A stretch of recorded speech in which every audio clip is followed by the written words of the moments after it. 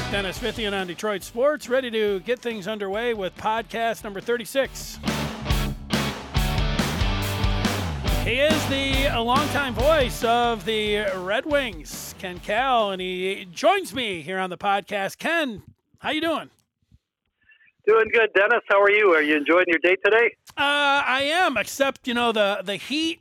It was hot last week, but that humidity dropped about 10, and, I don't like to complain about the heat or anything, but I will just for a second. If it was about, 5, 10 degrees cooler and you could take the edge off of that humidity, I would say it would be the perfect day. So not perfect, but not so bad.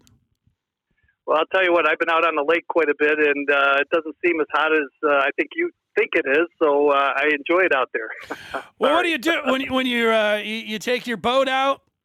Take me through the process there. Is it already on the water? You just go, you got to get out there, hop in, and you're off just like that? Yeah, well, you got to wash it down, clean it up a little bit. The fish flies sometimes get all over it. This is fish fly season now here in St. Clair Shores. But, yeah, you hose it down, you get in, you take it out a couple of miles, float around, maybe drown some worms, throw a fishing line out there, and just relax a little bit and take in all the sunshine. It's actually pretty nice. Yeah, in years past, like before the pandemic, I guess you probably can't do that right now, but, you have some, nice spots, whether a marina or something like that. You pull in there, maybe grab some lunch or something like that?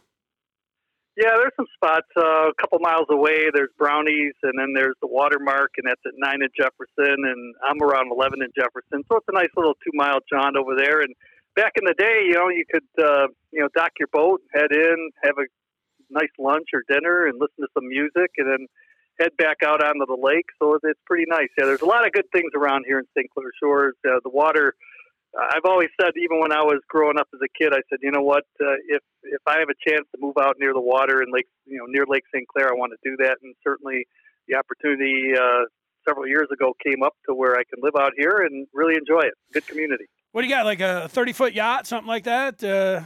Play-by-play, goes rolling around there? What's that like? No, 27 foot. That's about that's good for me, and it handles the water nice, and it's a nice looking boat. And it's nice. You can get 5-6 people out there comfortably and just have a good time. Nice. Did you ever take that boat from where you were at down to the old Joel Louis Arena and have somebody that would dock like next door there and go to the rink that way?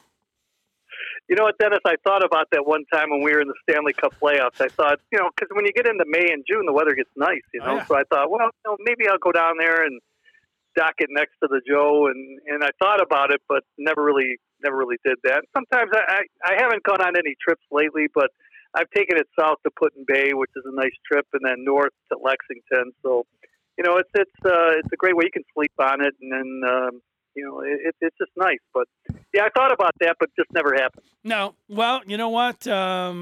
Maybe one day. Well, I guess you can't. No, that's not going to happen. You can't just. There's no Joe there anymore. What's there now? Nothing, right? Parking lot. You know what? Since I left the Joe, and that was a couple years ago now, 2-3 years ago. Yeah. I haven't been back. I haven't even looked at what it looks like now. I guess there's not much to look at, but. When I left the last day, I cleaned out my desk and never came back to take a look at it. So I've been at Little Caesars, got my office there, and to be honest with you, I haven't even been to Little Caesars just because of the fact that this COVID thing is kind of getting out of control, and haven't had a chance to get back over to Little Caesars since March, and basically been working from home, and the Red Wings are keeping me busy doing other things, and just been working out of home.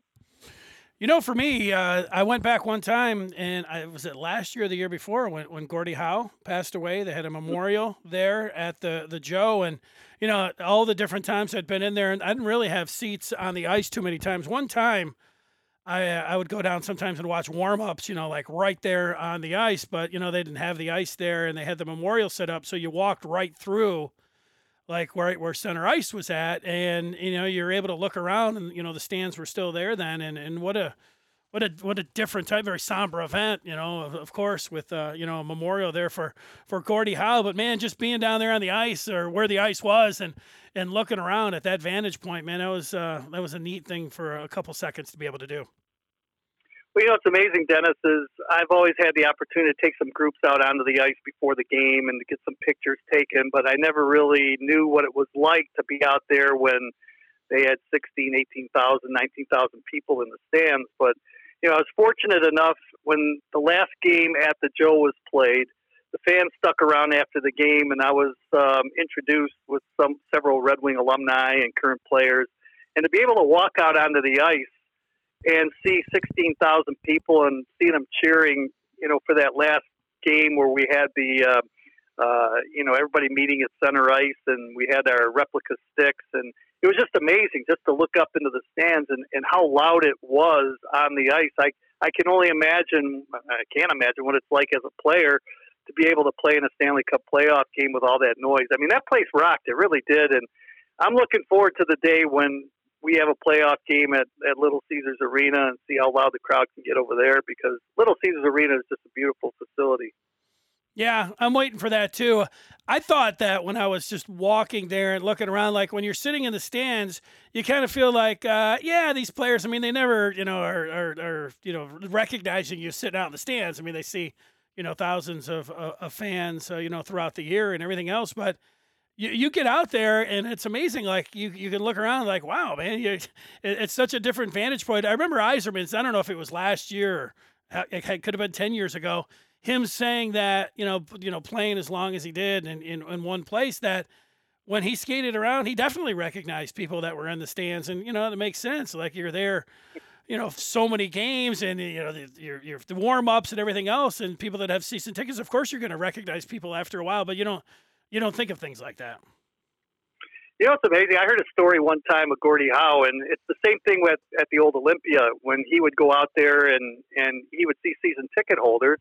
And he got to know them, I guess, through the years. And a couple of times, I guess, he knew when their birthdays were. And so he'd skate by them and he'd stop and go into the stands there and say, hey, happy birthday. And can you imagine if you were a guest of the person who had the birthday and you're going like, wow, Gordie Howe came in there and, wished my buddy a happy birthday. That's amazing, But you're right. I guess if you're a player and there's, that area right there are full of season ticket holders, so you kind of know a lot of the fans, and it was a little bit different maybe back in the day than it is now, but that must have been something special. No, you can't really think about that, but you do. I know in your position there, like I remember a couple times just filling in, and you go out in the back of the press box. It's just a small little aisleway there, talking about at the Joe Louis Arena. There'd be, hey, Gordie Howe would be standing there wanting to talk about with Paul, what he thought of the first period of, Wings Blue Jackets and, these entry passes. And it was just like seeing him and greats like, Bud Lynch coming walking up and down the aisle there. And, they probably have, they do have a lot nicer spot there for the general manager and all the other dignitaries that'll be there. But at the Joe, just down at the end, it was just, a little cardboard box, that Ken Holland and everybody was in. So you'd run in all kinds of people up there. Dennis, I remember a couple of times the first period would start, and when Gordie was getting up in age, Mark Howe, his son, would be with him, and they'd always get up to the press box a little bit later. So there's 4 or 5 minutes going by in the first period. I'm in there calling the game. Next thing you know, I get this shot in the ribs, and as I'm calling the game, and I'm like, turn around, I'm like, I wonder who that is, and I'm a little bit PO'd a little bit, and I turn around, it's Gordie, and he's just laughing, you know what I mean? So it's like, I go, who's hit me in the back like this? And I turn around, it's Gordie Howe. It's like, well, hi, Mr. Howe. Yeah. but you're in the middle of calling the play, and all of a sudden, you're going, here's Yzerman up the right side, and then the next thing you know, you got a shot in the ribs. Well, there's probably you could probably count on one hand the amount of people that you would not have been upset with that would have poked you in the ribs. He would have been one of them. Ken, I've taken this whole time and I haven't, gone to Friday, and it's like, am I going to sit here the whole time and not ask you about Friday and the lottery and everything? It doesn't really do any good avoiding it now. And so, it was a real gut punch. Friday, With the way the season went, and then such a long wait, for like they put off and delayed the lottery, and then there was the thought that hey, the Wings could end up with guaranteed a top 2 spot, and they had this amazing percentages, and I thought, wow, they're never going to be able to do that, but I wasn't considering any spot except the first spot, but to fall all the way to 4, what was it like there Friday? What were you thinking about going in and when it happened? What was that like for you? Well, I knew going in that there was a possibility of a play-in type team that would get a pick, in the draft. But, the way it all played out, I didn't really think that it was going to happen. With that said, I thought that if you added up the odds of the Red Wings getting the first pick overall and the Ottawa Senators with their 2 picks, one of those 2 teams would get the 1 or 2 pick, and obviously neither team got it. And then you got the play-in team that would get it, and I couldn't believe it, really, to be honest with you. I was a little bit disappointed, and I was disappointed that for the last 4 years the Red Wings have dropped back every year in the draft, and that shouldn't happen. First and foremost, I'm not. Here's the thing: it's a lottery, it's a choice, it's a chance, and there's a chance you're going to get the top pick. There's a chance you're not. But I just don't think, and I've said this all along. I don't mind the lottery. I don't like a team that's involved in the playoffs or in play-in games with an opportunity to get the first overall pick in the draft. I don't think that's fair. And the reason why I say that, Dennis, is because if you're eligible for the playoffs, whether you're a play-in team or you're a team that finished pretty well up in the standings, if you lose that first play-in round, the consolation is you have a chance, and a pretty good chance, of getting the first overall pick. And if you're a team that doesn't qualify for the playoffs, like the Red Wings, like Anaheim, like the Sabres, etc., the only consolation you have is you cross your fingers and you hope you get the number 1 pick in the draft. So, and you're not involved in don't even have a sniff at trying to win the Stanley Cup. So I just think that if you're going to have a lottery, you take the teams that are not involved in postseason play and you do it with those teams, and that's it. And the other thing I was thinking about the other day, Dennis, I thought, well, and actually it was today, I said, you know what, maybe at the end of the season, right before the playoffs start, the day before the playoffs start, you have the bottom 2 teams in the National Hockey League with a 1-game playoff, or where that team plays the other team, and whoever wins that game gets the number 1 pick, and the loser gets the number 2 pick. And that way you decide it right there amongst the teams and not have to worry about a lottery. Then if you want to have a lottery from 3 through whenever, that's fine too. But I just don't like the fact and how everything played out, and I think that I'm hoping the league will take a look at it and maybe change it down the road. Yeah, every little thing you go through, and you can nitpick some of that stuff. And well, this year, they've never had teams that made or had a chance to make the playoffs. It was because of the pandemic, so we realized that was a curveball, and they had to come up with something sort of on the fly, and they came up with the one, like, let's go back to the old rules, and that didn't seem fair, although it would have been great for the Red Wings, having the first or second spot there. So, they felt like, they wanted to get some of those teams a chance to, still feel like they could compete, but then they wanted to still feel like, that they should have been in there.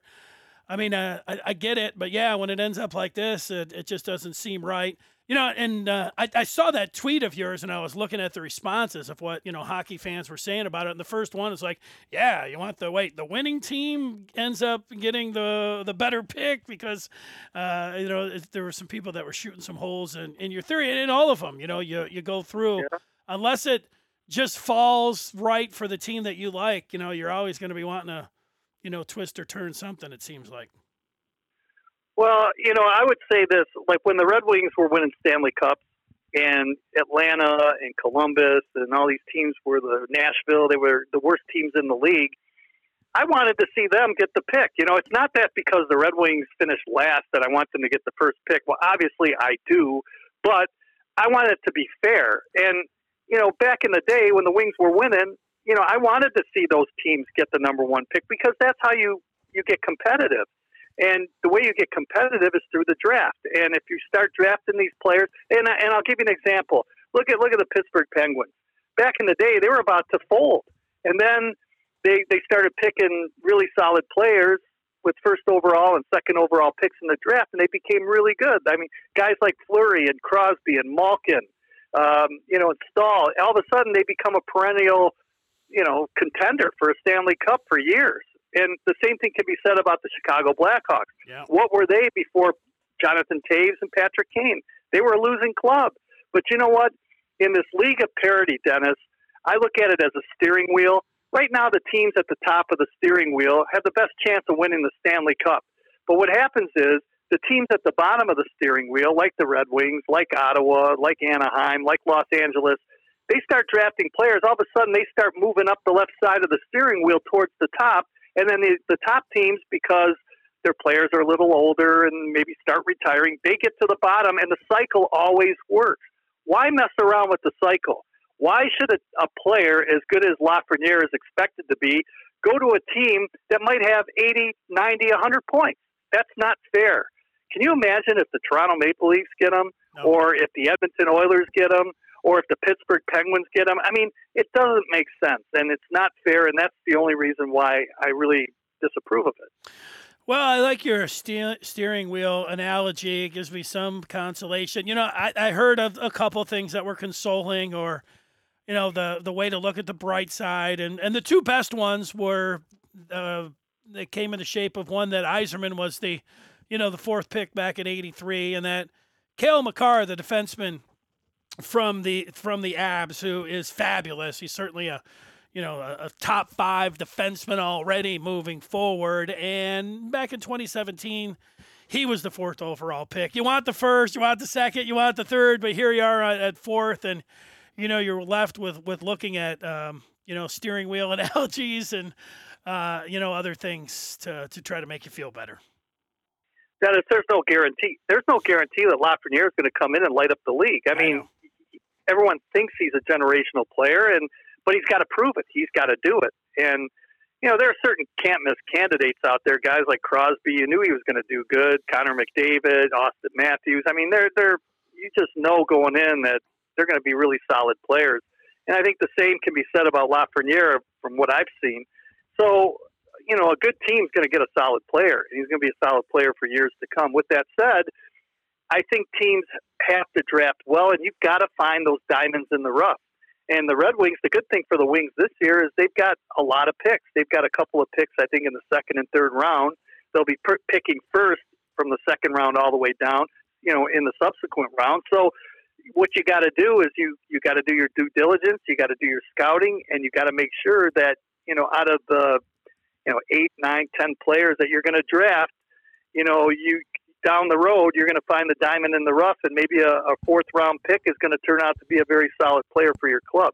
And you look at like Henrik Zetterberg. He's a perfect example. He was a later round pick, and he became a really good player. So that's what you're hoping for. Yeah, well, the Wings did that with 1 million players back in the day, so that would be nice. It just all of these different analogies for me. It was all about being at the casino on the last day with no money and just like having the walk of shame with your head down and all of these people having fun and you'd have no money in your pocket. And it was like, heading in, it was like, you had a chance to be a millionaire and you had the best shot and you just had one pull. And even if you didn't end up being a millionaire, hey, you're going to be able to get $500,000, or man, you didn't even want to think about it. You'd be able to get $250,000.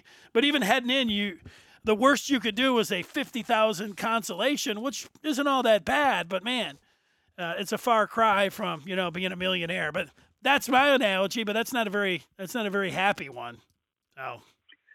No, but you know what? It makes sense. And here's the thing, too, and Steve Yzerman said it right. The Red Wings are going to get a solid prospect at the 4th pick. This is a very deep draft. It's not like drafts maybe in the past where, maybe it's a weak draft or something like that. But I think the Red Wings will nab a really good player that's going to be a Red Wing for a long time, hopefully.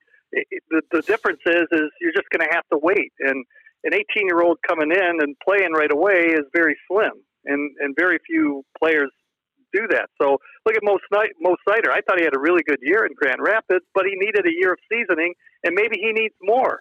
So the good thing is if you can get enough of those players in your system they all come up around the same time, and all of a sudden it makes a huge difference. And, guys like Zadina starting to turn things around. If Joe Valeno can come in the next couple of years, and Mo Sider and Jared McIsaac, and the list goes on and on, now all of a sudden you got a pretty solid team. And they complement players like Larkin and Manta who will be solid veterans by then. Yeah, I guess got to tell you, it's just one of these crazy things, off the ice. And I know because you talk to so many Red Wing fans, is that, over the last couple of years, it gets to a point where you just start thinking so much about the draft and the lottery. And, hey, you don't even mind if they lose a game here or there because you get better odds. And then, of course, this year it was, the ultimate, hey, the best odds. And we saw how that went on or how that turned out. But it was just last year with Yzerman, it was like, hope they lose a couple more games to get this guy or that guy. And then Sider was on nobody's radar. And, Yzerman ended up picking him. And then, you just reminded me with Zadina. Nobody thought that, Zadina was going to fall to the Wings. And then, there he was. It's one of those things, like, sometimes, besides the game, that's all you're left with, is looking at the draft. And it's the most important piece, of building a hockey team. And we put so much into it just as fans looking at it and all these numbers. And then, the way that what have they lost? Like 8 draft spots over the last 4 years? I mean, that's crazy stuff. Yeah, but you know what, Dennis? I think the fans, they look at football and they see that there are players that can come right in and be a big part of the team in the NFL, but they're older, and that's not how National Hockey League works. And you're drafting 18-year-olds and you're trying to figure out how they're going to be in 3 to 4 years and how they're going to help your team. And I think fans, for the most part, and I'd like to see a quick turnaround, but it just doesn't happen. Not in hockey. You've got to draft and you got to develop your players and you got to make sure that they're on the right track. And as they get older and bigger and stronger, then they can eventually play in the National Hockey League and be a big part of your team. And the same could be said about Anthony Mantha. I really want to see him play a full season without getting injured because I think he can be a 40-goal scorer on a regular basis. But when you look at Anthony Mantha in his career, it wasn't where he came right in and started, lighting up, putting pucks in the net. It just didn't happen. You've got to go through the process, and you've got to make sure that you're playing in all different situations. You're putting the time and the effort and the work in. And it just doesn't happen overnight unless you're a very gifted player, and there are so few of those players that play right away in the NHL. So it just takes time, and the more, like I said, diamonds in the roughs that you have that you can develop and go through the right process, the better you're going to be in the long run, and you're going to be good for a long period of time because you'll have a good core group of players that are going to be with your team for a long period. That's the bright side. Ken, is there another one? I was just thinking about, today, looking at the cap space, it looked like only the Senators had more cap space heading into next year. So there's some players available if Steve Yzerman wants to go out and get involved in free agency big time, just how big of a swing he wants to make or whatever else. I just wonder how many teams, without getting like a first or second overall pick over the last few years, is there a blueprint or a team that we can think of that had the worst record, didn't have the number 1 overall pick, and yet, here they were, in not worst to first necessarily. Maybe the Blue Jackets, right? It seemed like the Blue Jackets they made a few trades, and I don't know if they had a number 1 overall, but then they ended up getting into the mix and getting into things. Any other teams that you can think of that, you can feel like maybe the Red Wings can, follow? No, not really. I mean, you look at teams like Chicago that, they weren't very good, and then all of a sudden they get Taves and Kane, and it turns it around very quickly. Same thing with Crosby and Malkin. And those players make a difference. And look at the Maple Leafs. They were lousy for a long period of time, and all of a sudden they get Matthews and Marner and Nylander, and next thing you know, they're a 100-point team. So if you draft a couple of years in a row and you get these, high draft choices and they turn out to be solid NHL players, you can make a difference in a hurry. But there's several trains of thought here. Like some general managers like to build through the draft. Some general managers like to build through free agency. And the good thing is the Red Wings do have cap space now because of expiring contracts. And I think this team is there's going to be a lot of new faces next year or whenever they start playing again on the Red Wings. But I just think that Steve Yzerman wants to do it the right way, and the right way is like when Jimmy Devellano came in here. You build through the draft. You don't trade your draft choices. You try to get as many kicks of the can at it as possible, try to accumulate them. And in the process, if you're going to pick up a free agent, you're not going to sign a free agent long term. I think we've already seen that with Steve Yzerman. He'll give you a 1-2 year term, and that's it. And then when you get to a point where your young players are developed and all of a sudden you're winning and you're making the playoffs, then you can add free agent players, spend a little more money in term to really solidify your club. But at this point in time, I don't see, even though the Red Wings have a lot of money, I don't think you're going to see them throw a boatload of money at free agents to try and come here. Yeah, I agree with you on that. I wanted to ask you before we concluded this, looking at the NHL playoffs and the resumption, whatever they get going right around, about a month from now. And, there's not going to be any fans in the stands. We know that. You broadcast, was it last year in the preseason? You went somewhere up in the UP. Didn't you do like an internet game or something like that? Were there fans in the stands then? Oh yeah, I mean it was in Calumet, and it was packed. It was the biggest crowd they ever had, but the arena only seated I think 2,000 people, if that. And every vantage point, every seat was a great vantage point, but it was packed up there, and that was really an exciting event. I was so glad to be able to call that game, in Calumet, because the whole city came out to greet the Red Wings and the Blues, and it was just a really good atmosphere out there. And it takes you back to your roots a little bit. You go to small towns and you play these exhibition games. A lot of teams used to do that back in the day. Yeah, what if you had to broadcast a game with no fans there? Do you think you would want like a little bit ambient sound, whether it be in your ear or over the air, so you'd feel like maybe you feed off that a little bit? I know it's part of your broadcast. There's so many times, I'm listening to you and you're like, hey, there's the rhythmic "Let's Go Red Wings" chant or whatever. I mean, you'll throw it in there, right?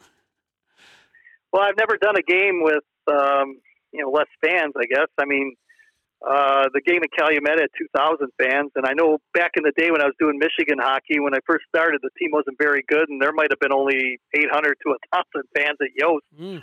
So, you just call the game, I guess, and yeah, it would be different.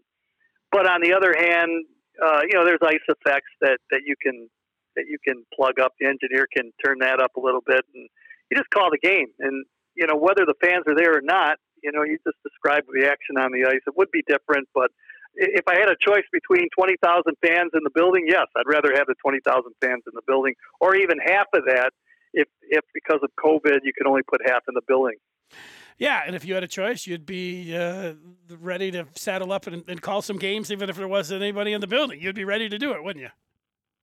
Absolutely. I mean, this normally is our off season right now, but being off since March 10th or 12th, whatever it was, when we came back from Washington, it seems like an awful long time, and it really has been a long time. And if the NHL gets going and they finish the playoffs and that happens in September or early October, then they're going to have a couple of months off. Then the Red Wings won't really start till December or January. So, thinking about that right now, we're only halfway through 2019. You got to wait another 6 months before we start going again. That's a long time.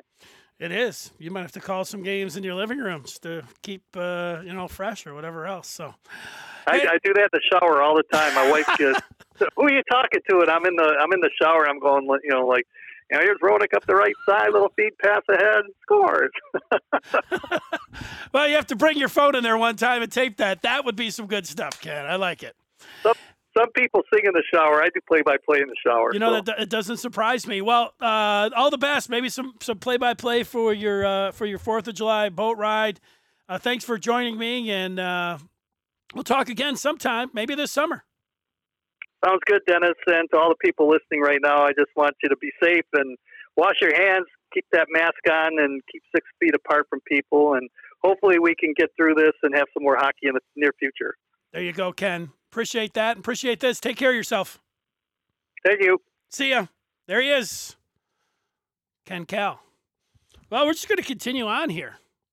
We are going to continue on. We're heading out to Las Vegas right now to talk with a long-time radio and TV personality here in Detroit. See if I can get him on here first. Let's see if he answers first. I'm pretty sure he's going to.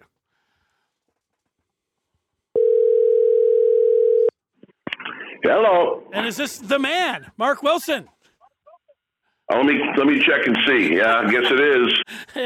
It is, Mark. Dennis Fithian, as you know, since I contacted you earlier. It's great to have you on my podcast. How are you? Thank you. You sound very energetic. I'm good. How are you, Dennis? Well, it's either that or just kind of sitting back. That's one of my things. I do. I think I yell a little bit. Maybe too much, but Mark, a long-time radio and TV personality in Detroit, man. Just tell everybody how you're doing. I guess I almost hate to say great during this time period because so many aren't, but great. I mean, I'm fine. I wish the best for everybody. Las Vegas is fantastic. It's a beautiful day here. I was out at the pool earlier, had a little lunch, and I see somebody from Dennis Fithian. I go, oh my goodness, look at this. I'm privileged. I'm honored to be on your podcast. Well, you have done such a good job connecting. It's been a couple years since you've been here in Detroit, but it doesn't seem like it. Like the way that you blog, you commentate, everything there on Facebook, man. It feels like you're still here, and the way you interact with Detroit sports fans. I know that's on purpose, but you do a heck of a job. Yeah, no, it's a little bit on purpose because, I tend to migrate to the base. I was there, 30 years consecutively after I came back from I worked in Miami, came back, and then worked in Michigan consecutively for 30 straight, 85 to 15, came out to Las Vegas more permanently in 2015. But they seem to have fun with it. I do it, kind of as a lark, but obviously I still keep, people say that to me a lot. They go, yeah, Detroit, as if I can't get news. There's no way to get news way out here in Southern Nevada. How do we do that now? If only there was a machine that you could use to get news. There are other things happening on Twitter and whatnot, but they seem to like it. If people didn't want it, I probably wouldn't bother, but sometimes I just do it just for myself too. You know how it goes with that, and doing stuff. And you've been in Detroit a long time too. How long has it been now? Well, I was on the radio there 14 years, and then 11 in Ann Arbor. So yeah, it stacks up pretty quick. But I know what you mean. But if we were talking 10 years ago, columnists, like if they didn't have a byline that they were like out at Fenway Park, there would be some people saying, "Oh, what's this person? How is they even talking about the Tigers?" But that's all it's gone out the window. People don't really care if you're, at Fenway Park with the Tigers if they were playing baseball. They just want to know what your opinion is and if you're bringing, content that they like, right? Everything's changed. And if you didn't migrate to the new ways, then you were left behind. It's the old Ozzy Osbourne line, you're either in or in the way. And here's me quoting Ozzy Osbourne. That's how cool I am, Dennis, as you know. But I was thinking about this when I saw that because you came on with us when we were still doing the old KRK thing when we had the Lions. You came on, I believe you came on as our update guy, right? It was. I saw that would have been, I think, a 2006 season for the Lions. And in-game updates and then, or in-game updates when the game was going on with Dan Miller. And then afterwards you would do the post game and I would do the updates there. And sometimes I'd see you guys out on site. I remember when we were looking for, I think you replaced Gator.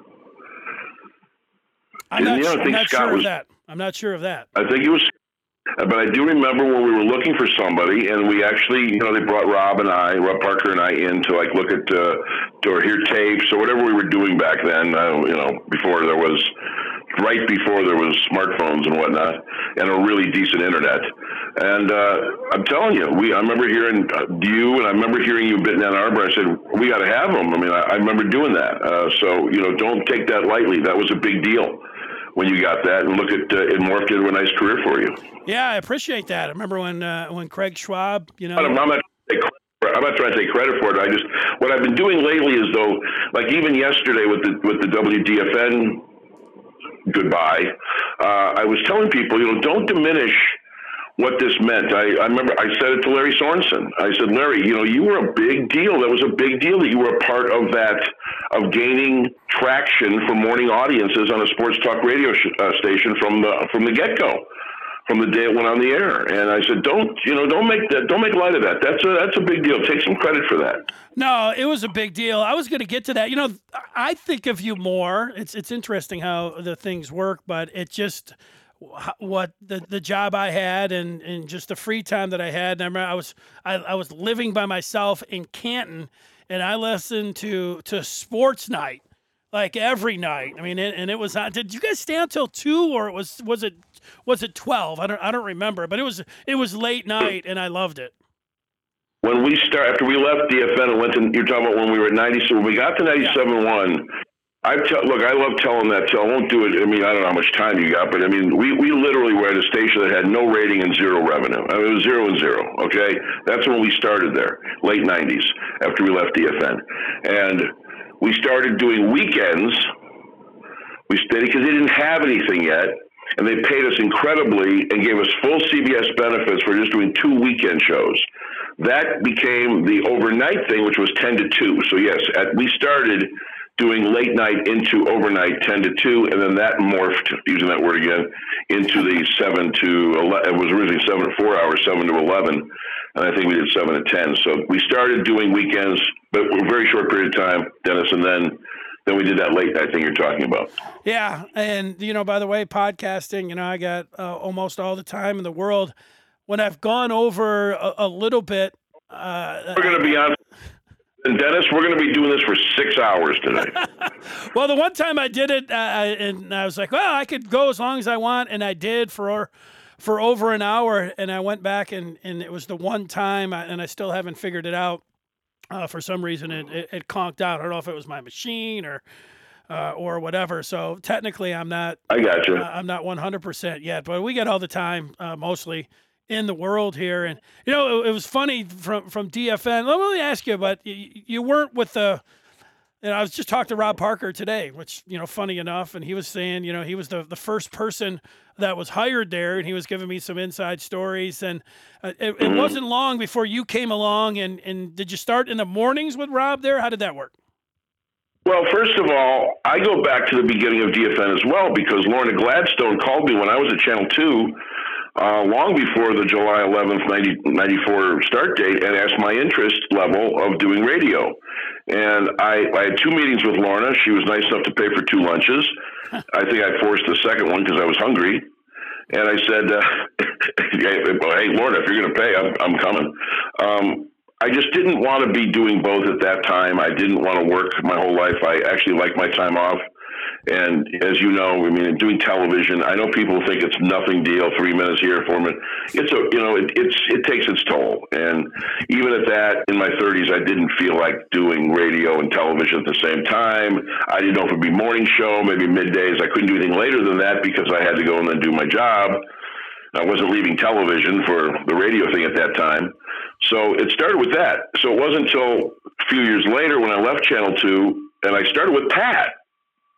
The full-time stuff. I did part-time. Greg Henson had brought me on. He hired me. I didn't hire myself. And he brought me on, and I started doing some part-time. That's all I wanted to do. And then that kind of went into the morning show that we started. But that was with Caputo. And so Pat and I did that from the start in March of whatever. I don't remember what year it is anymore.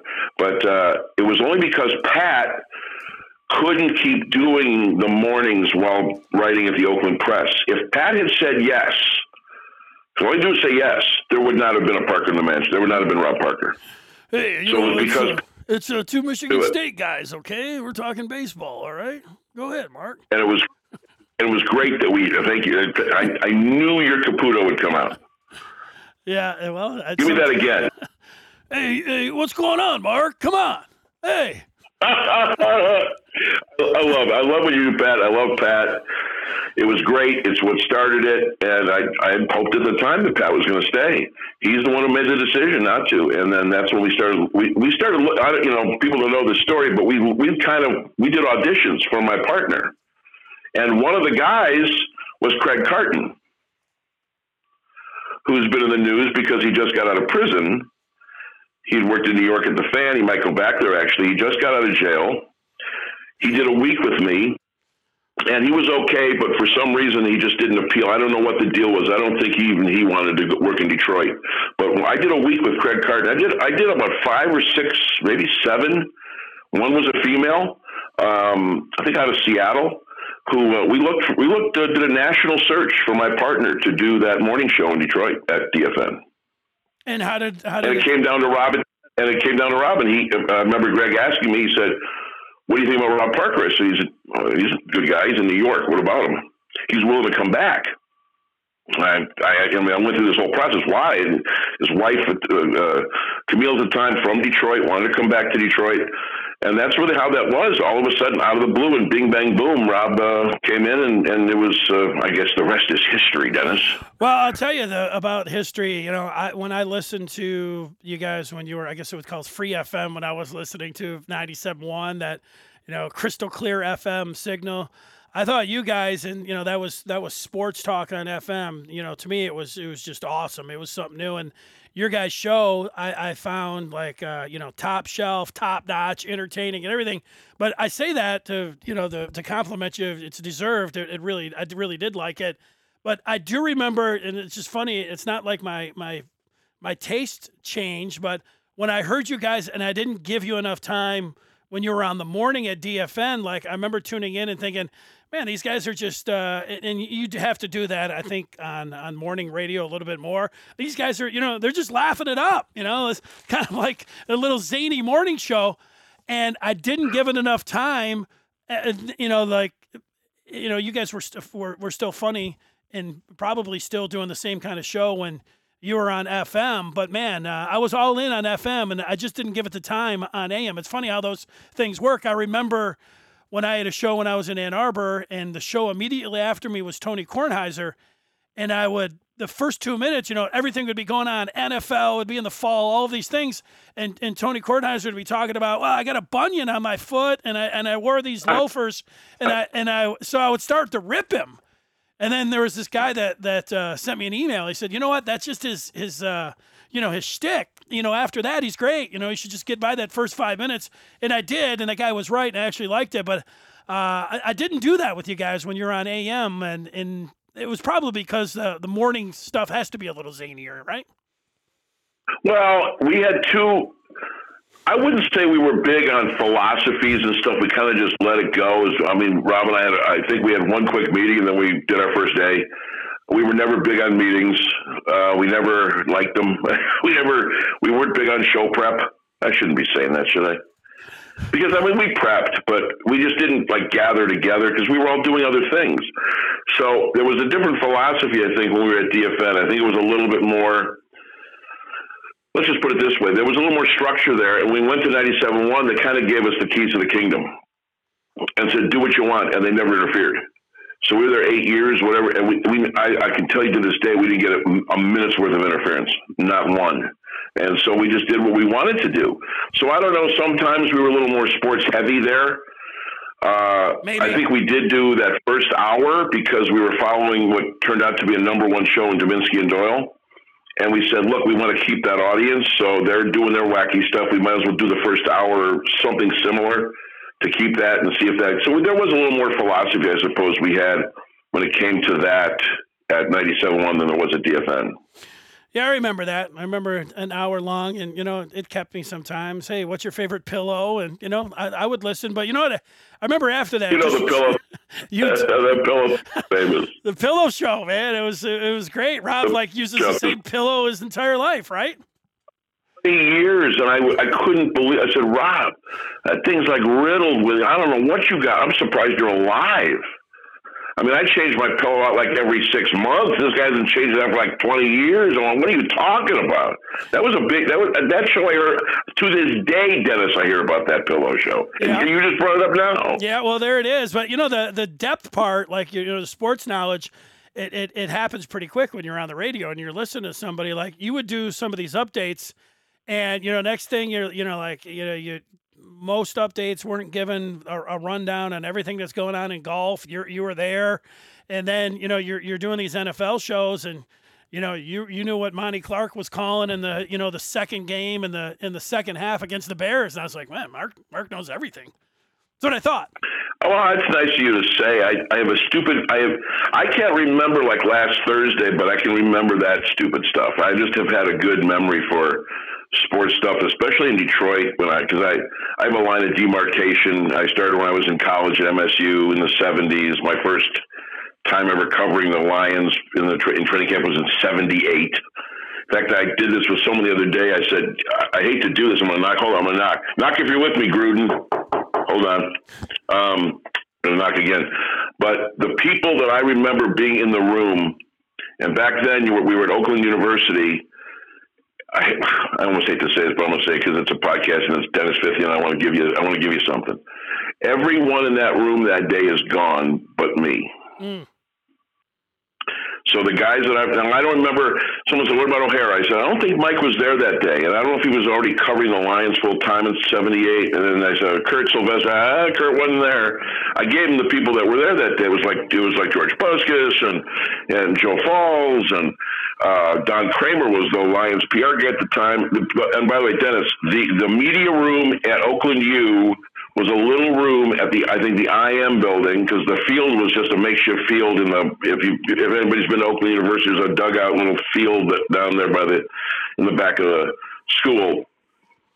And the media room was a table with a mimeograph machine, a corded telephone, a stack of papers, and an ashtray for Don Kramer's cigars. That was the media room for the Detroit Lions back 42 years ago. But I'm the only one left that I can recall being in that room that day. Now, as I said, Mike or Kurt might have been. I just don't remember them being there. But I remember other guys who are now have passed. So that's it. Just means I'm old. What's a mimeograph? Is that the one that just had like purple ink in it and kind of a? Yes. Yeah. Everybody liked to smell it when it first because it was like intoxicating. Like you could like sniffing glue. Everybody wanted to smell the mimeograph paper. That if because it was fresh and it was like the paper was almost wet from the mimeograph. I don't even remember how that worked. I guess I should go on like Google Images and look for a mimeograph machine. Yeah, it probably causes brain damage. So I remember the same thing though, the smell. Right, that's what they did. The press releases back then, though. You have a little crank, and they would crank on a roll and print it, and then it was paper after paper after paper. And then you'd take the stack and put it on the table, and that's there was because kids today, like my nephews are in their 20s, and my niece, she's 20. Every time they almost want to bring up and go up, don't say it. It wasn't invented yet. Okay, we couldn't just go to the internet and find out how the Giants were doing. You got press releases, and you had to rely on those. I remember calling for years, Dennis, and you know this because for years. Every year, I'd have to call the same Big Ten athletic or sports information guys to get their media guides. They didn't just send me. You had to call them. Phil Hattie with Iowa. I almost remember all their names. Steve Mott, I think was his name, at Wisconsin. And every year I go, hi, Steve. Mark Wells, Channel 10. Can I use some of your media? Okay, thanks, man. And then they'd have to, you'd call them every year. That's how we got information. There was no other way to do it. And I would tell kids these days, put up the hand, don't say it. Didn't have an internet, didn't have a cell phone, so don't be asking. Well, Mark, you say all that. You've seen the Lions, so I take you to if there is going to be a season this year, and it seems like we have both the GM and the head coach that are backed into a corner. Maybe we don't know that, but they have to have playoff contention. But you look at their first 2 years and how it's gone with Matt Patricia, pretty bad. Do you see anything where you look at this upcoming year where you're like, do you see any kind of light here for Lion fans, for the Detroit Lions franchise here? You know what? Matthew Stafford, God love you. If you're coming back from that injury, you got a back injured quarterback who's in his 30s now. I hope he's fine. I still to this day can't believe after how he started his career, he was able to put together this long playing streak. That shocked me. that ended after week 8 or whatever last year, and that was a pretty hella good run for Matt. And then these other 2 dudes come in, and Driscoll and David Blau, and you see what life is like without Stafford. You can't win a game. Can't win a game. Can't win a game. Nope. Not a game. Not one. So obviously the importance of him, even in a world where he's never won a playoff game, and he's been around over a decade. It's a long time. And then you say, well, has anything drastically changed, even with the draft or free agency? A couple of players. I don't see it. Everybody else got better too. It's not just about the Lions.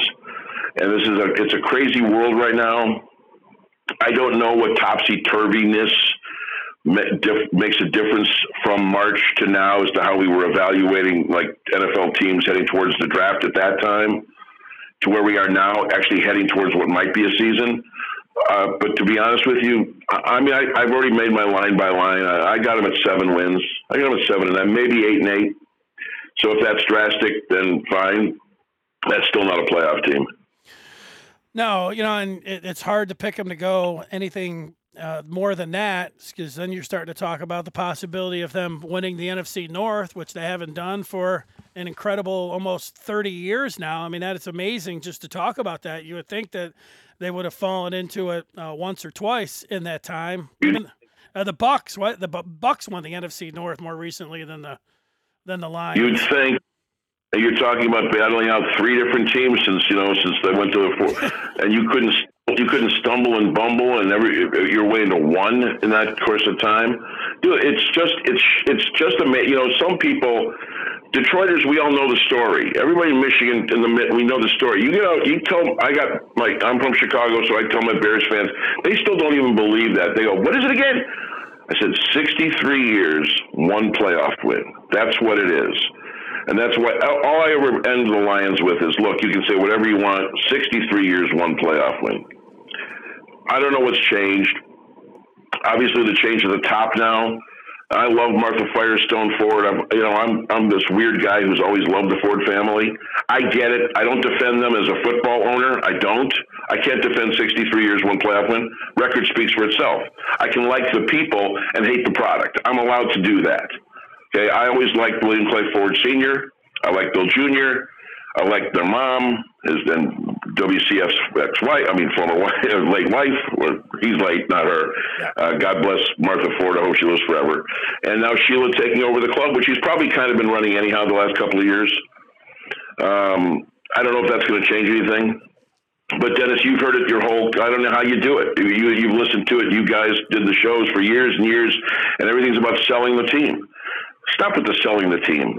A, there's not guys lining up to buy football teams. And number 2, the Fords aren't ever. Sheila Hemp said it best. Sheila Ford Hemp said it best.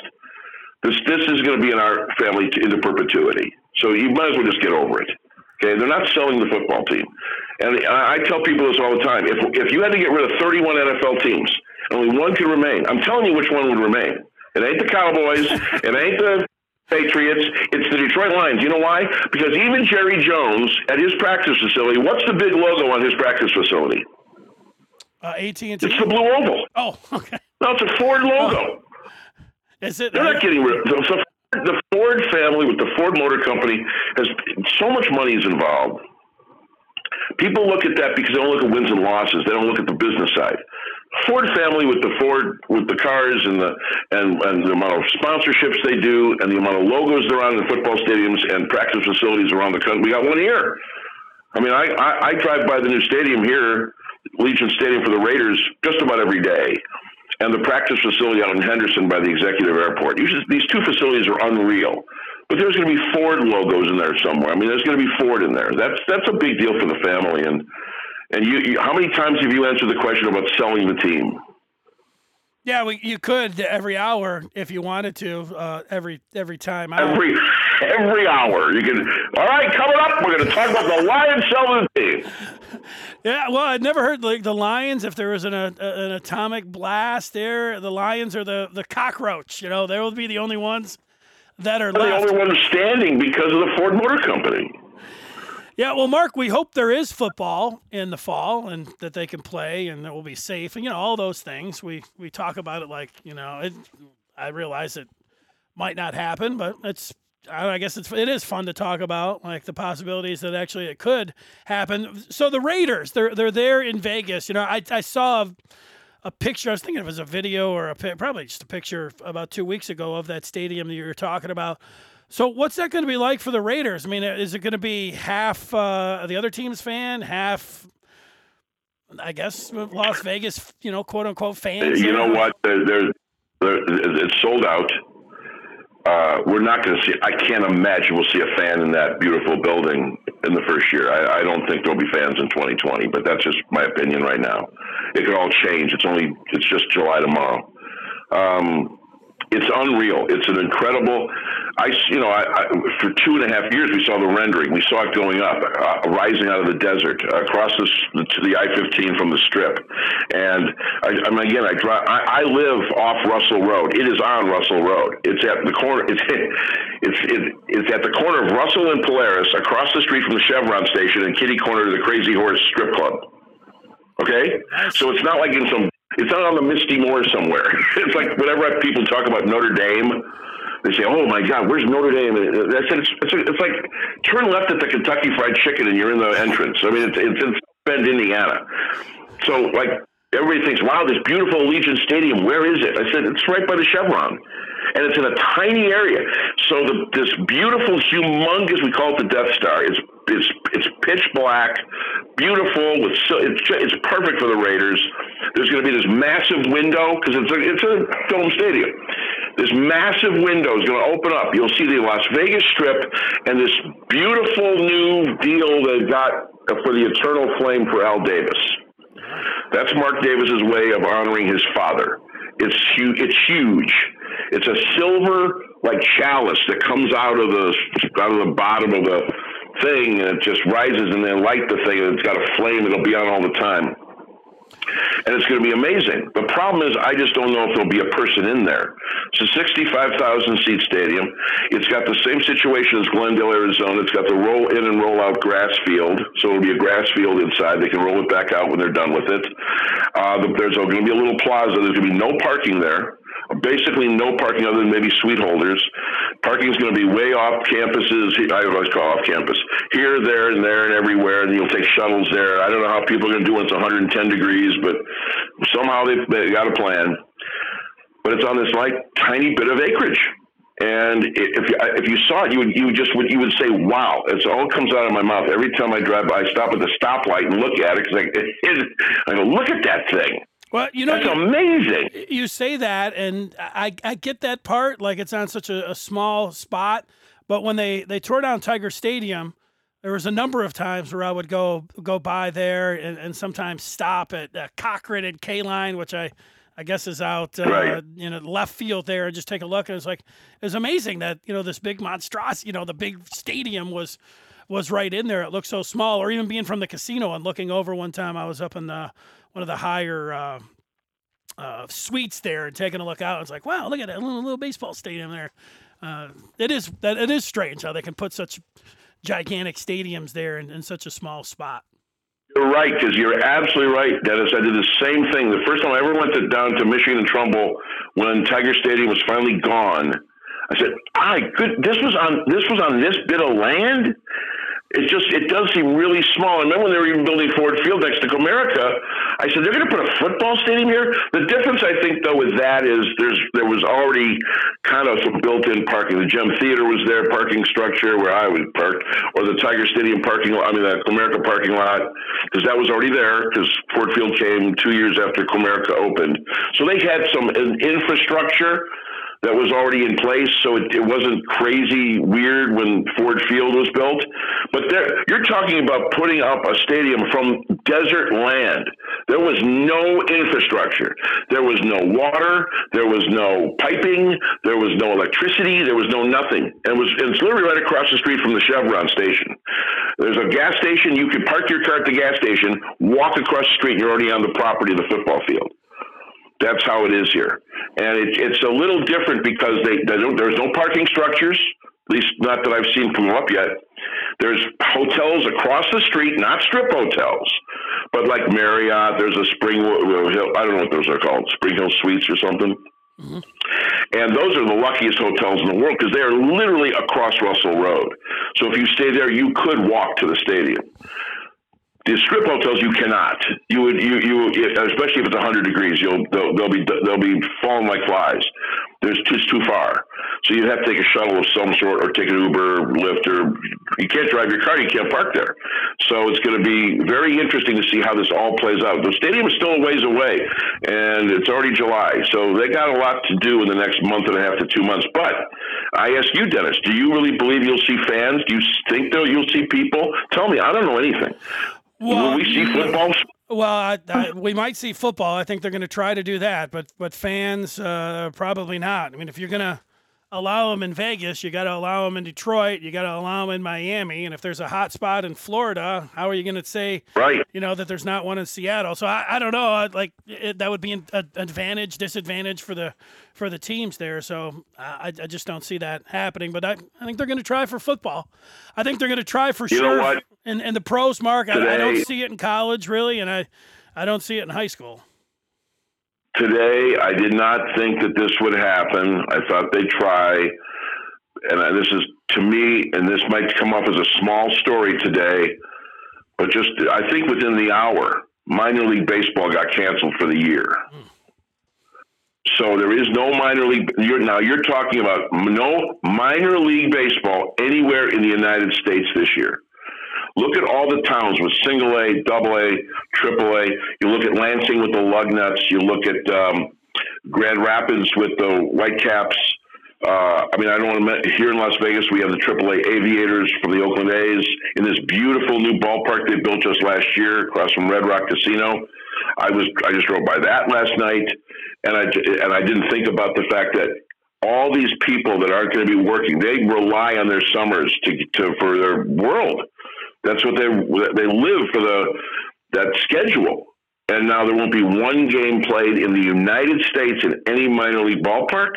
This is just Major League Baseball just came out today and said, we don't have players for you. So we're canceling it. Yeah, well, that's why. How many minor league teams are there in the country? I have no idea. Do you? I don't know.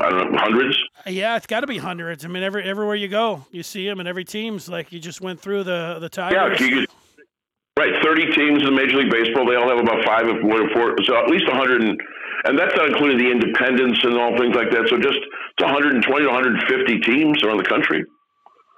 Yeah, no, that's why they have the 60-man roster now. They're get their prize. I think like the Tigers. I thought that I read that like Torkelson and some of the other pitching prospects, the guys that don't make the initial. They're going to start out with 60, but they're going to have to pare that down from 60 to 30 to 28 to 26. The other guys are going to be maybe at like fifth, third ballpark, just playing like I guess you'd call it inter squad, practice games. Inter squad games, right? Yeah, that's what they're going to be doing. Although even that, every time we talk about doing these organized activities, okay, you got to remember the support people that you got to bring in to do it.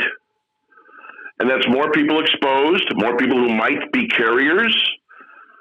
I know a lot of these. Look, by the time we hit the 23rd of July, when we're supposed to start Major League Baseball, there's going to be a lot more ball players that are just going to bug out of this.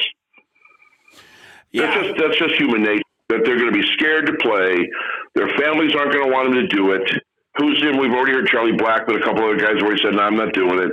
The NBA is the same way. The NBA and NHL, we can't even talk. I don't know how you do that. I don't know how you have two sports that sweat all over each other. It's a petri dish, even in good times, that you're gonna allow that to happen even with no fans. I don't know how they do that, but it's the battle between not making any money and having a life and battling the fact that we got to stay as safe as possible. I just don't know I don't know who makes those decisions. Who's going to be responsible for all that? Who's going to be responsible if someone gets really sick or worse? Who's going to take that responsibility? We're talking about these governors around the country. And I've kind of begged off talking about all this because the wind is out of my sails ever since it started mid-March, but because it's Dennis 50 and I'm talking about it. Well, and you know what, Mark, I appreciate it. We talk so much like these, we know they have these startup dates. I mean, you just mentioned the dates and the rosters, and we're getting ready, and they're going to go to spring/summer training, whatever else. But, you're right. I mean, they can stay in all the bubbles they want, but the cooks, the trainers, and all the other people aren't. And what you're talking about is not only somebody getting sick or something worse, and then when that happens, is that just like, okay, well, the trainer's grandfather passed away from corona? I mean, and is it going to take 2, 3 type situations like Absolutely. that? That's a hard, like when you're starting to talk about what's the number? Is it just one? But that's what we do. We're talking about numbers. People talk about hospitalizations, mortality, tracing, whether it's that big of a deal, whether it's not all that big of a deal, not that big of a deal if you're a certain age. So, I mean, it's so much unknown here. They're going to try, and we have to fill Dennis, up. But that's why my thing at the beginning was, throughout this whole thing with governors and this and that and the politicos, who's going to, and all the way up to the president, who's going to really be the one to give the okay? Is it going to be Fauci? Who's it going to be the World Health Organization? Going to be the CDC? Who's going to give the go-aheads? Who's going to take responsibility for that? Because you're in awfully dangerous territory if you're the one responsible on something you don't know anything about. And that's why I bring up the idea that when I did with minor league ball, the same thing with Major League Baseball in 23 days, it's not just about the guys that are playing. They have to eat. Clothes have to be washed. All these support people, who's going to feed them? I've actually heard a rumor that people sometimes eat more than once a day. Yeah, well, we've seen all of those different. Do all that. Yeah, well, we've seen who is involved in the NBA coming in, masseuses, trainers, everything else. You do wonder if the training or support staff, just how.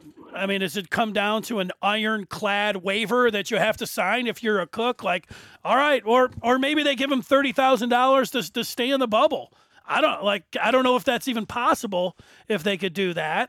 But you're right. I don't care if you sign your life away, and if it ends up happening, there's going to be some lawsuits, and that could shut everything down very quickly. I think in the pros, they're going to give it a go because of all of the money at stake and just the appetite, I think, for half of America that wants to see it, and they're going to roll the dice. But and then college is sitting there, and I think Governor Whitmer today waived off fall sports for contact, which that's football for you. So that's where we're sitting here today. That's where it's at. Oh, I didn't see that. You're saying that the state of Michigan right now will not play high school football this year? I saw just before I called you, Ryan Ermani at your old Fox 2 was tweeting that she had said she called it contact sports in the fall. That's football. Right. So if they're making that decision, well, she tends to be making decisions earlier than other states. So that's interesting. As I said, like you, when you called, I haven't looked at any news since, and Lord knows when a half an hour goes by, you're missing a lot. But we're already talking about it here. Bishop Gorman was talking about it here in Nevada about already not playing. That Bishop Gorman, the famous Las Vegas Bishop Gorman, who's been one of the top teams in the United States for years, was talking already about not fielding a team because their parents they're very nervous. They don't even want to think about it. They don't want to think about practice right now. They don't want to think about getting their kids prepared. I live really around the corner from Bishop Gorman. I go sometimes and watch their games, and they've won like 11 straight Nevada State championships, but also been number one in the United States. So you're right. I've got it right over here. I mean, I could literally take the phone right now, walk you over there while you were on the phone, and you still wouldn't want to end the podcast yet. So I'm that close to Gorman. So it's interesting to see how they're handling it because it doesn't get bigger than Bishop Gorman in the United States as a high school football entity. Mark, the argument is the high school or under 20 that it doesn't seem to have a mortality rate and that they can recover for it, but there's an asterisk next to that. We don't know for sure. And if those kids are silent carriers and they're taking that home to their parents or grandparents or anybody else they're going to be around, are they making these kids going to sign some ironclad waiver that they're not suing anybody? I mean, that doesn't seem like... Well, Dennis, I'd like to bring this up to you then because my nephew got it, okay? Yeah. my great-nephew, 20-year-old kid. I want to describe him if you don't mind. 20-year-old kid, one of the top pitchers in the state of Illinois, went to my former high school in Illinois. He ended up going to Vanderbilt with his brothers. Both my nephews are at Vanderbilt. My older nephew just graduated master's program, so he's just done like in the last 2 months. And my other nephew is now a sophomore. He had planned on this year being a year to go out. He was going to take a year off from the baseball and give it a whirl. Now Vandy's the national champion, so that's a pretty big road to hoe, but he's a pretty good pitcher. So he's 20 years old, perfect shape, 4% body fat, never sick a day in his life. He got it.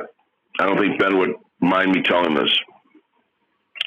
So every time I'm just going to tell you, Dennis, it took I don't want to swear on your podcast, it took a freaking toll, okay? That kid does not look the same anymore, and he is still struggling. He's getting better, okay? He's going to be okay, we think. He's been going through this for months, but he is COVID-19 100% positive. 73 kids at Vanderbilt tested positive for this. These are 20-year-olds. These are in shape people, young, energetic, in shape people. But my nephew especially, every time I see him, like he's driving with my sister and my brother-in-law, I have to know how he's doing. I'll say, Benji, let me take a look. When he looks like he's 50 years old, dude. Wow. He never could grow a beard. Now he's got this beard. He's as I said, I want to make it clear, he's getting better, but it has been a horrific road for him. So this is when I started not taking this lightly, okay? It's when somebody gets it. Yeah. And I got my own nephew. My great-nephew has it. My terrific nephew who's never, in my recollection, never really had a sick day in his life, not bad, or maybe a little flu at some point in 20 years. But that's what COVID-19 kind of ravaged him for the last 3 to 4 months. So don't say that young people don't get it, people, because I'm here to tell you my young guy got it. Yeah, well, it's a good anecdotal story there, Mark, for sure. It was just Rudy Gobert yesterday. I mean, NBA players are in pretty good shape, and it's been over 3.5 months, and he was still talking about complications from one of his. He couldn't smell, didn't have his smell back. So I mean, it's hard, and on one hand, it's very hard to think about, like high school. You understand that. You understand that people want to, get out there. And the same thing at college. I think they're going to try it in the pros. But man, it's kind of we've been singing the same tune for weeks, if not months, here, talking about this part here. Well, I wanted to end this on a good note. Well, go ahead, Mark. I cut you off. No, it's I don't know. Look. I know your situation right now, and I don't do a lot of radio stuff. It was my choice when I came here. I've done some. Las Vegas is a terrible media town. Dennis, it's like I give props to the people in Alpena. It's a better media town than Las Vegas is. It's going to get a little better because the Raiders, they hired TV. There's 2 TV stations here that don't even do a nightly sportscast. Wow. Radio is. I don't even want to start with you on how the radio is. There's the 3 stations owned by Lotus. When I came out here, I did a few shows because I was asked to, but I did not come out here to do media. I have other stuff I do. I did not come out here to be on the radio here or on television here, nothing. The only thing I will do is national stuff. Rob's, nice enough. Sometimes he'll call me. I'll be on his Fox Sports show. Bernie Fratto, I'm on his Fox Sports show occasionally. But I didn't do that. And the reason I'm telling you this is because, first of all, that has to be better. But also, when this started, I really didn't have a want to talk about this. I didn't know what I said. I don't want to do this ever. I don't know how y'all who are doing 5 days a week are going to handle this with no sports. All right, the PGA Tour's back. There's some auto racing. Okay, you know what that would. How many shows did you do on auto racing and the PGA Tour at 97.1, Dennis? I'll wait and listen to you. Yeah, one or zero. Two. One or two. Or zero. Zero. Dennis, zero. No, you're right. Well, people like to complain, and there's plenty to complain about, so I think they have that. Well, they do, but there is reasons to complain. I guess I got to give them some credit for complaining. So I didn't want to do that. So we have been talking about it for a long time, because it has now been a long time. I mean, I can't believe, I say this all the time. It's hard to believe now that the last spring training, before we get going here on this baseball thing, if that happens, the last spring training game, I believe, was the Tigers and the Braves. in Northport, Florida, that beautiful new facility, Cool Park Stadium, whatever it's called, in front of 9,000 people all on top of each other. It was packed that day. Tigers lost, what a shock, 5-3. And then as soon as that ended, all the Arizona games were canceled. So if you had a trivia question, what was the last game before everything shut down? It was the Tigers and the Braves. That was already spring training 2020, and it now seems like that was 3 years ago. Doesn't it? Doesn't it seem like forever ago now? Yes. Yeah, it does. March 11th. Like when golf came back at the Colonial a couple weeks ago, on June 11th. The last previous tournament that had been played was day one of the Players' Championship. Hideki Matsuyama shot a 63, blah, blah, blah, in front of a gallery of about 50,000 people, all on top of each other. And that almost seems like crazy to think, but that was just in March. That wasn't in March of 18. It was March of 2020. So it isn't even that long ago, but it all seems like it's that long ago now because everybody's had to talk about it every day in and day out. Yeah, well, last year I went to the State Fairgrounds, took a bus to the Detroit Golf Club to watch the Rocket Mortgage Classic, the first one, and here you go. It was so packed. They're back this year, so it's gonna be weird watching it. Coming Thursday. That's right. That's what I'll be watching. I haven't watched much sports at all. I mean, there hasn't been much, but I haven't watched much, so. That's it. But Dennis, look, Nick Watney got it. Nick Watney tested positive. Nick Watney lives here. He lives probably 10 minutes from me. He's here in Henderson / Las Vegas. Nick Watney's from me. He got it. So he was already subject to. He had to leave, and Rory McIlroy was started getting nervous. So one play. It's about that one guy, and Nick Watney actually tested positive. So he actually bugged out of the tournament. The one this week with Travelers, first round. I don't even remember anymore. But Nick got that thing. So once you start hearing names that guys who've won PGA tournaments or guys who've been I said, all it's going to take, I don't want to mention names, I don't want to jinx them, but we know the names.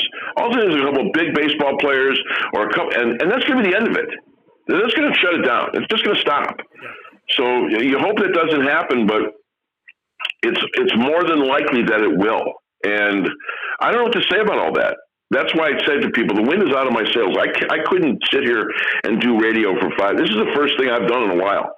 Just because you asked, and I respect you a lot, and I said, you know what, I'll do Dennis's thing. I mean, I've had a couple. I turned everything down. I said, what am I going to talk about? What do you want me to talk about? How terrible this is? Okay, it's terrible. Now, next, what do you want to talk about now? Think it'll come back? I don't know. Next, I don't know. Do you know? I don't know. I don't. Well. What was the good thing you wanted to end it on? Well, you know what? I just wanted to tell you that I was thinking about you, and then I knew you were coming on, and I was thinking, yeah, I probably remember Mark for the first time on 2 or 62, but I think maybe the telethon, the Labor Day telethons that you used to do, was that before I did that 2 or was that? I did that. No, I did that for a quarter century. I did that when I was at Channel. I started. Joe Glover, who's passed away, was the host. And one day he walks into the sports office and says, "I'm giving you 2 things." I look up and I went, "Okay, what do we got?" He gave me his letter holder. Back in the day, it was like a thing with a stick on it, and you'd put like messages. You'd put the messages on it. And I said, "What's the second thing?" He goes, "I'm giving you the telethon." I said, "What do you mean giving me a telethon?" I said, "What's going on?" He goes, "They just fired me." It was they got fired. Wow.